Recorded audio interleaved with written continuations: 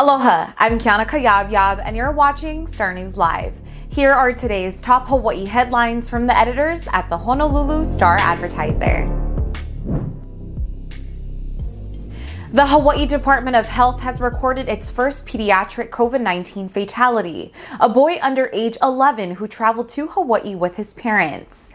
Health officials said the boy experienced COVID-19 symptoms within hours after arriving in the islands and was taken to a hospital where he later died.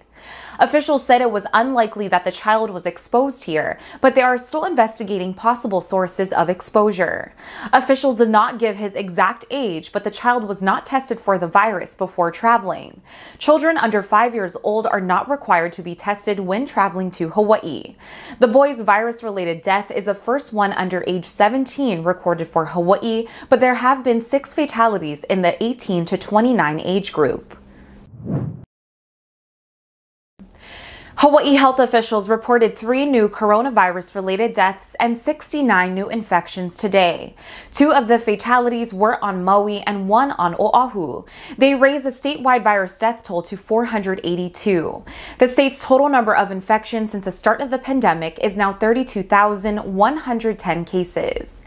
Today's new infection cases include 55 on Oahu, 10 on Maui, 2 on Kauai, 1 on the Big Island, and 1 Hawaii resident diagnosed outside the state.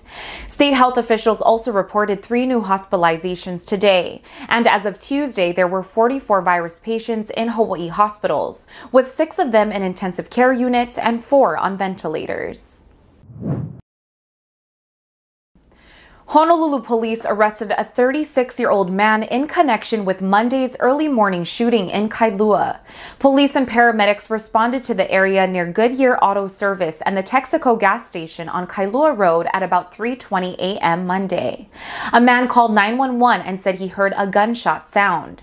When officers arrived, they found the man with a single gunshot wound to his torso. He was taken to a hospital in critical condition. On Tuesday afternoon, police located the suspect near Kalani'anaole Highway and Auloa Road in Kailua and arrested him on suspicion of second-degree attempted murder. Maui Mayor Michael Victorino says he plans to increase the county's tourism tax by 30% if Governor David Ige approves a bill that allows the counties to raise their own transient accommodations tax. State legislators on Tuesday voted to advance House Bill 862 to Ige for his signature. The bill eliminates the $103 million county share of the transient accommodations tax, but allows the counties to raise their own TAT up to 3 percentage points for 10 years. Victorino said he does not support the bill, but if it becomes law, he will raise Maui's TAT by 3 points to 13.25% to help mitigate tourism's financial impacts. He said the extra money would be used to fund affordable workforce housing, emergency services, visitor education, and cultural restoration. Finally, a free COVID-19 vaccination clinic will be held at the Towers at Kuhio Park in Kalihi on Thursday for both residents and the surrounding community. The clinic will be held from 10 a.m. to 2 p.m. in front of the Kuhio Park Terrace Resource Center at 1485 Linapuni Street. Kaiser Permanente will be administering the vaccinations on a walk-up basis with no appointments necessary.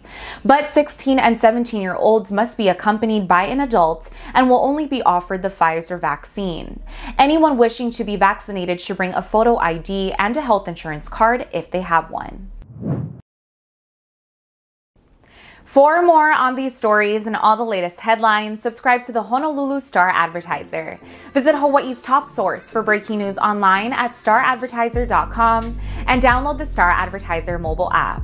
Also, don't forget to enter our Mother's Day prize pack giveaway. To enter, go to staradvertiser.com and for more details. Mahalo, and we'll see you back here tomorrow.